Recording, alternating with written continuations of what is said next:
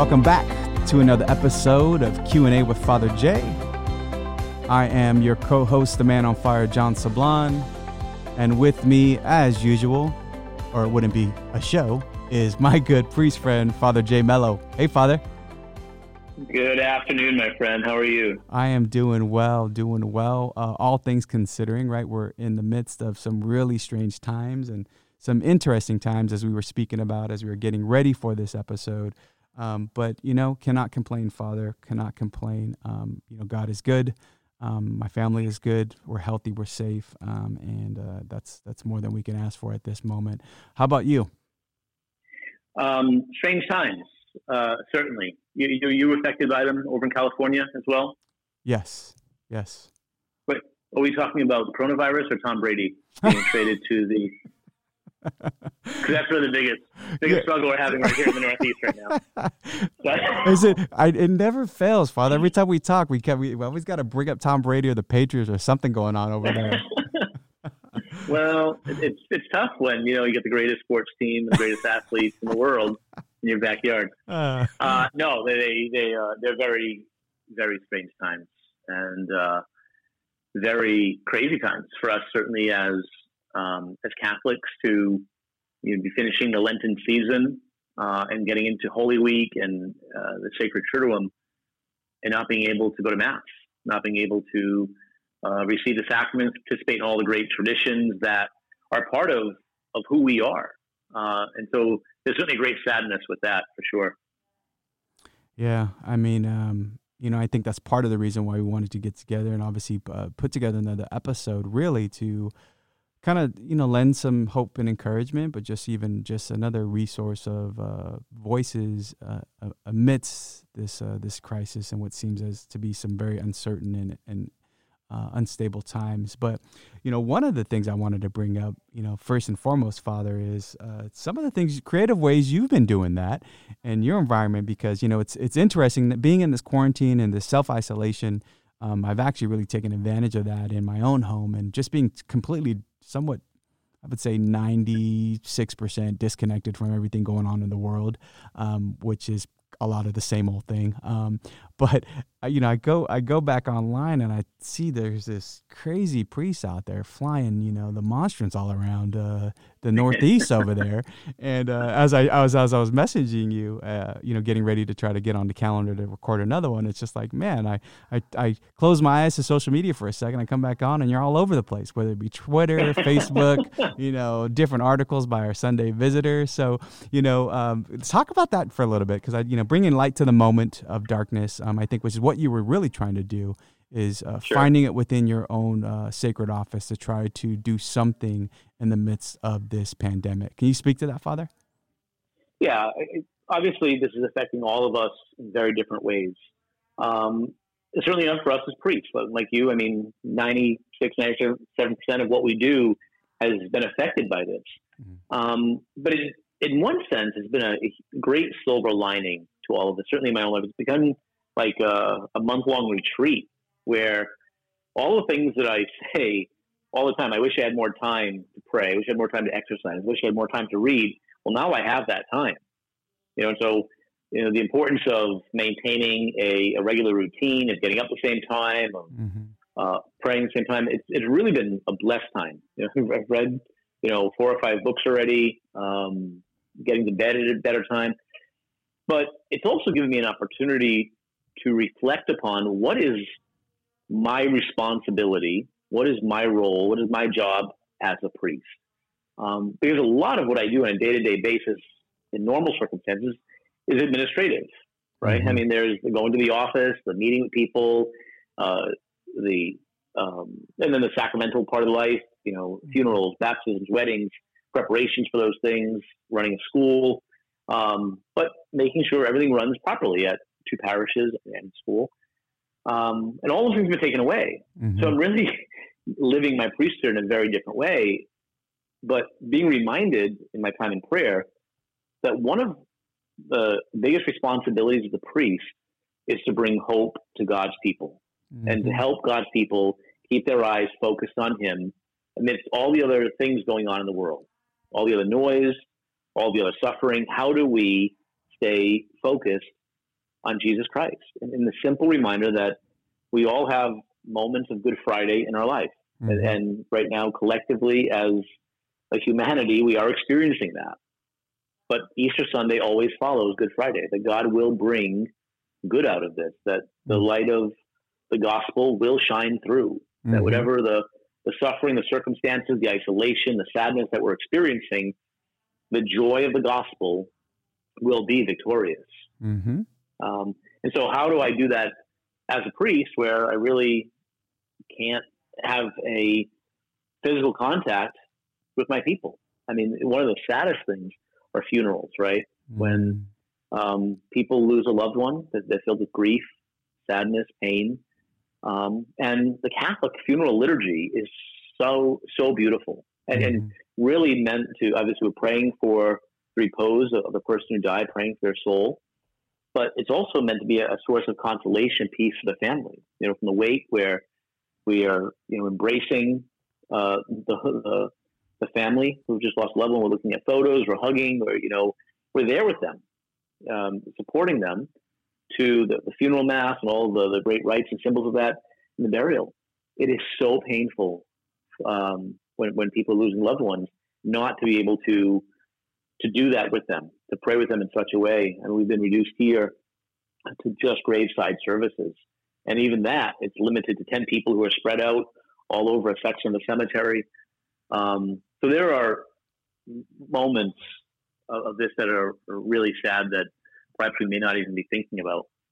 But to get back to your question, I've been trying to think of how do I, as a pastor, as a spiritual father of my community, keep their eyes focused on Christ? How do I bring hope and joy, and really that sense, a deep sense of connection to our faith, to my people? And so one of those ways was a couple of weeks ago, one of my priest friends was talking to a parishioner who just happens to have a small 4-passenger plane.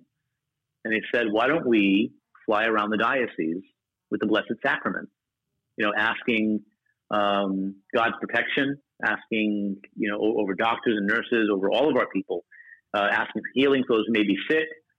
But, thinking about moments in which that has been done. We think clearly of St. Clare, when Assisi was being attacked, and took the monstrance and held it at the window of her convent, to protect. So this is nothing new. We're not being, all that creative. And I don't think we were the first ones to do it here in the States. My priest friend, a buddy of mine here in the diocese, I guess saw a priest, maybe in New Jersey, who did this a couple days earlier. So he said to me, do you want to go up? And I said, sure. And so, it's, trying to be creative, but also trying to get the message out. So we went Facebook Live, which is a little awkward. My buddy's holding the monstrance of the Blessed Sacrament, and I'm on Facebook Live. It's not ideal. It's not what we kind of would normally want to do, and trying to be reverent, trying to, not treat it as, just a symbol, but it is our Lord himself. And so we got on the plane, and he and I were in the back, and then 2 pilots up front, and we just circled all of southeastern Massachusetts. So all of Cape Cod and Martha's Vineyard, Nantucket. I think my stomach is still somewhere over Nantucket or the Atlantic Ocean. Those little 4-passenger planes, you feel everything. Oh, I'm sure. And there were a couple moments I was holding really tight. Jesus, this is yeah. But it was, we did. We got a lot of positive support. Some news agencies picked it up, but we weren't doing it for publicity. We were doing it, and it's tough. I get it. Like, I had one priest, different part of the country had commented, what an awful publicity stunt. And I was just like, I get how some people would, think that or wouldn't approve of it, but these are times where nothing's normal, and we're all doing our best. And I want to presume good intentions with everybody. We're trying our best to bring joy to people. And so this is one of the things that we did. And it was a great experience. It was a very prayerful experience. Just to be, sitting in the back of a plane, holding a monstrance, holding our Lord, and we took turns holding the monstrance. He was holding, I was praying the rosary. I was holding it, and then he was praying other prayers and deliverance and protection. So it was really a very spiritually beneficial moment for me in that. So that's just one of the ways in which we did it. And then obviously this past week we had Palm Sunday, and they're palms, right? They're branches. I get it, but for a lot of people, it's a beautiful and powerful symbol of their faith. And they wanted palms, and I get it. Like people, they want the Eucharist too. Like a lot of my parishioners are heartbroken that the bishops have, at least our bishop here, is not allowed, as many bishops have, people to receive Holy Communion. So I'm like, how do I still give out palms? Because the governor of Rhode Island, the next state over, said they are forbidden. The priests were not allowed to give out palms, not even in the most creative of ways. Just totally forbid it. And so I was like, how do we do it here? So I've got a friend of mine who's a retired fire chief who does a lot of safety stuff at the local college. He's like, what are we going to do here? Like, we still need to get people their palms. So he got us all the protective gear. So I had a mask on and gloves, and I was just in my Catholic surplice and my Beretta. He was a little more geared up. He had the gown on, the goggles on. He was really 100% into it. But we gave out palms for 2 hours. I gave out almost 1,500 palms to people driving by. And I had asked them to bring with them. So we use Flocknote, way of emailing all of our parishioners and parents at the school and religious ed, and through my social media, just kind of talking about what we're doing. And I said to people, I want you to just bring one thing with you. And so many people are thinking, I was going to ask us for our collection envelopes, so the budget envelopes. And I was like, no, that's not what I want at all. I want you to write down your prayer intentions. Awesome. Write down, the people in your life who are sick, the concerns you have, the fears, the worries, the anxieties. Write down your prayers. I will take them. I'll read through them all, do an individual prayer for each of them, and then I'll put them in a basket and sitting in front of the altar in my private chapel here in the house in front of the Blessed Sacrament, and they stay there. It was a great way to connect with the people, to listen to what is on their heart, on their mind, what concerns them, and I think of that beautiful poem of the priest. Of what does it mean to be a priest? It's like daily to go from man to God, bringing all of their prayers, their intercessions. And so it's been really a beautiful experience for me to do that. And so I think I collected like 3 baskets full of notes. And, some people gave me pictures of their loved ones. People gave me prayer cards of loved ones who have died. Other people wrote notes down. There was one woman who totally forgot to do it and wrote her prayers on the back of a Dunkin' Donuts napkin. I'm like, I don't care like what they look like. They're just going in a basket. More simple the better, right? Yeah. And then one of the things that I'm going to do tomorrow is I'm going to take all of those prayers with me, and I'm going to put them in my backpack. We have a tradition out here that perhaps you've never heard of. Back in the Azores, the islands off the coast of Portugal, where a lot of my parishioners are from, in the island of San Miguel. The tradition was back to the 1700s when there were earthquakes that were threatening the island. And so people made pilgrimage from village to village, and each village has their own parish church. And they would go praying in front of each church throughout the whole island for protection and for safety. And so that tradition has been going on here in my diocese for a very long time, where people on Good Friday will start at one church and they will walk to all the different churches in the city praying for their loved ones. And it's a beautiful sight. They dress up in ancient, or actually, well, not ancient, but the garb that people would have worn in the 1700s. So they have scarves and shawls that they wear, and they carry like a shepherd's stick, and they walk singing and praying. And there's usually about 300 or 400 of them that gather every Good Friday. Wow. And so I welcome them. The steps of my church. They come in the church, they pray, I give them a blessing, we'll talk. Then we feed them. Then they walk over to my other church, give another blessing. We don't feed them a second time. But and then they continue walking through the whole city. So it's a 14-mile walk from one end to the other, just here in the city. Wow. But I can never go because I greet them at each church, and then I've got Station of the Cross, and then the Good Friday service at one parish, then at the other. But this year, because all of those public celebrations have been canceled, this year I'm going to make the walk.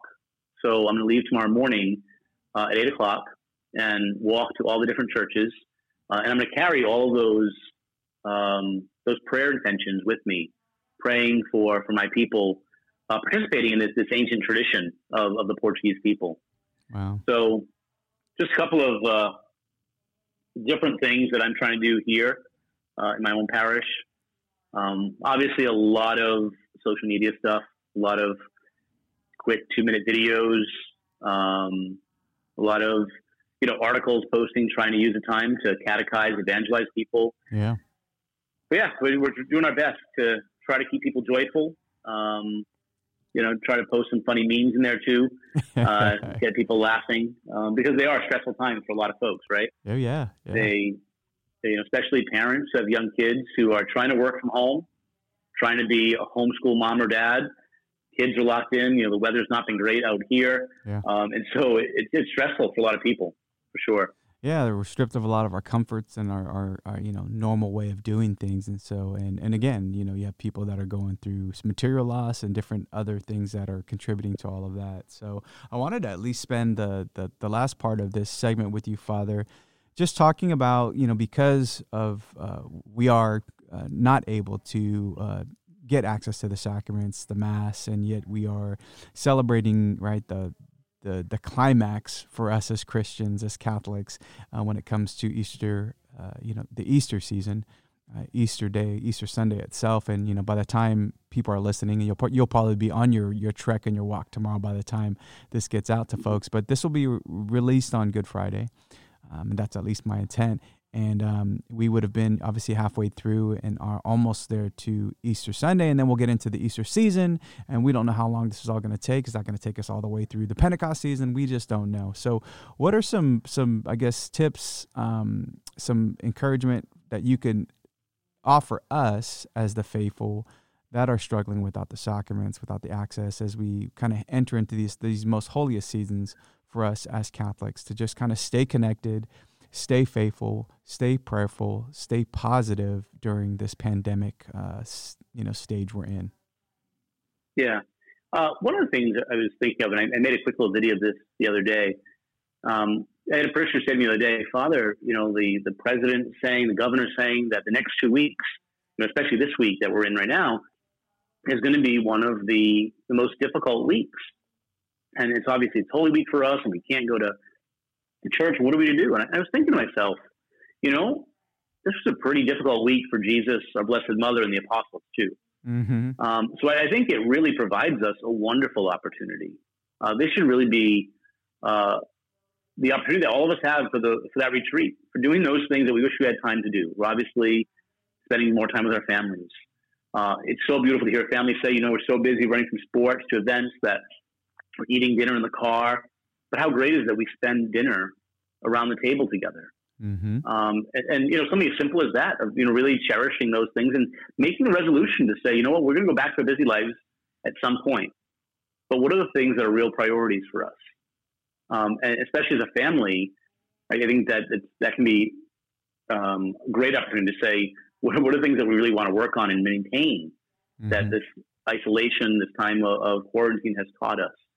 The other thing is it teaches us, I think, to not take the sacraments or our faith or the church or our parish for granted, right? I mean, we've been very blessed in this country that none of us have ever experienced not being able to get what we want or what we need when we want it, when we need it. Mm-hmm. But how many Christians throughout Africa, South America, different parts of Eastern Europe, or wherever, don't have what we have?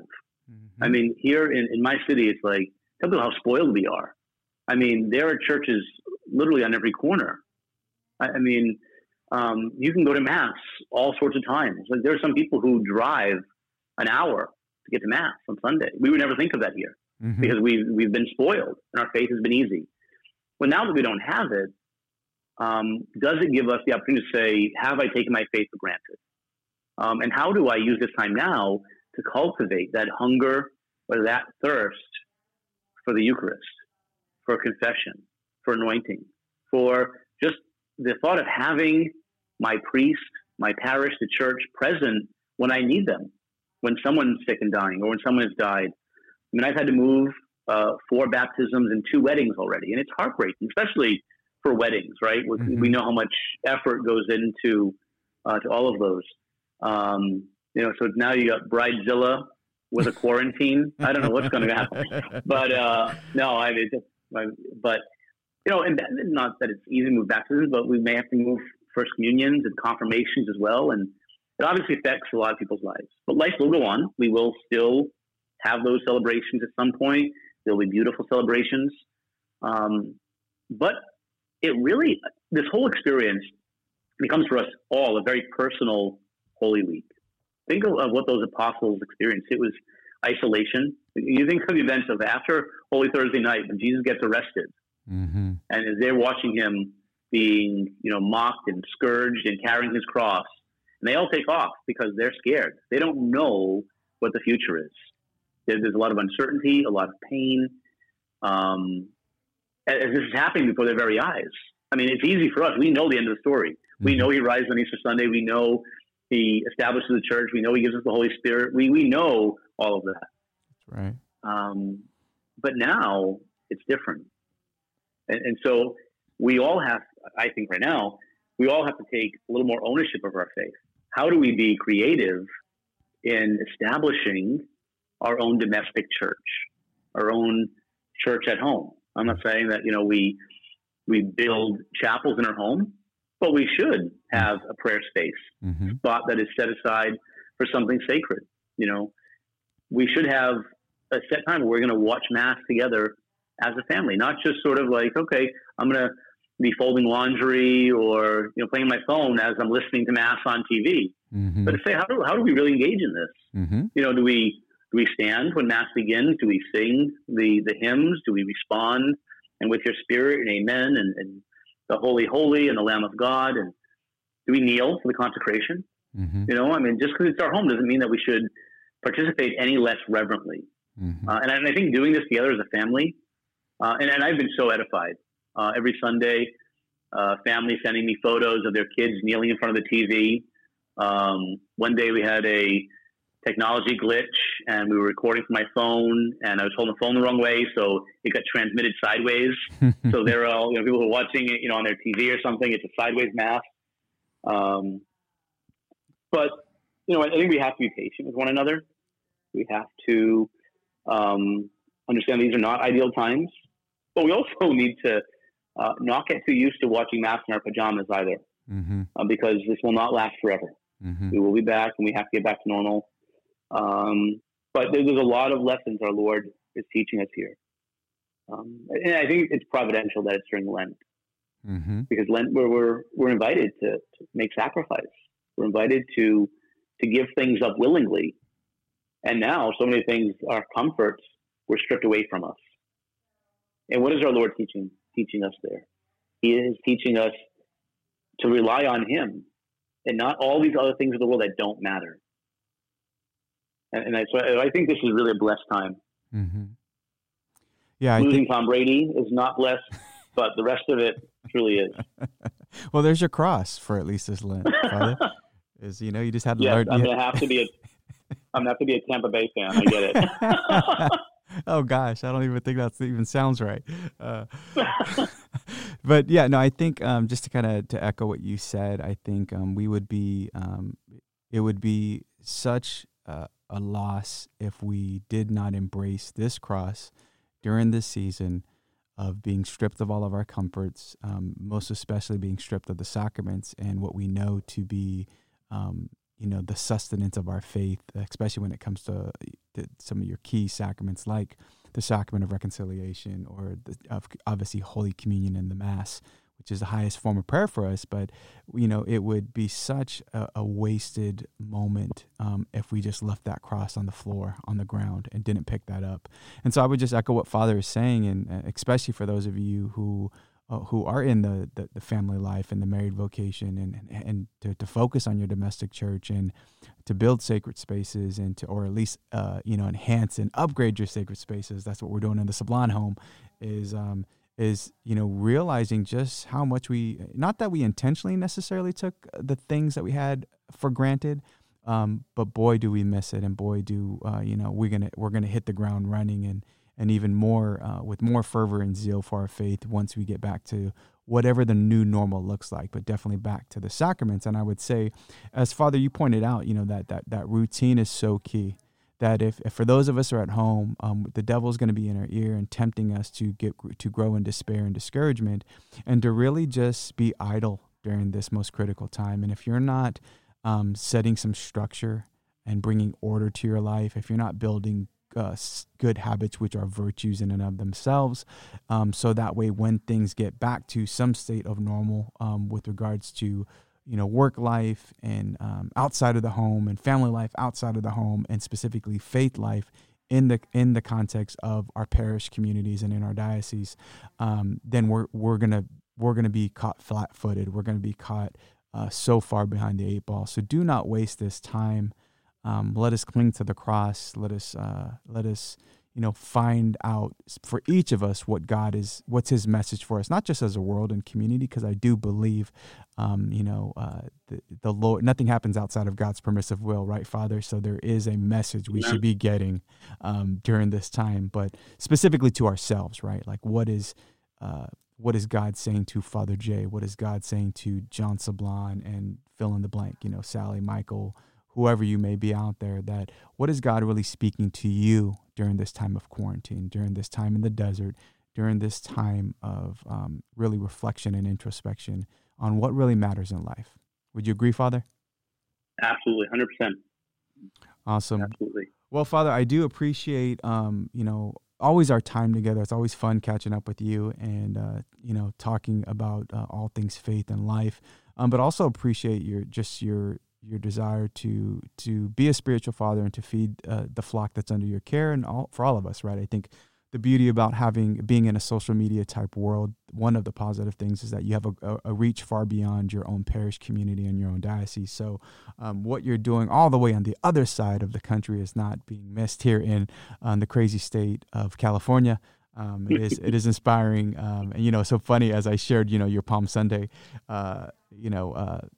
post, and people are like, where is this at, as if it's somewhere close by, and I'm just like, oh well, if you feel like driving 3,000 miles to go visit him, you can, but he probably will be out of Palms, and it'll probably be Pentecost, so don't worry about it.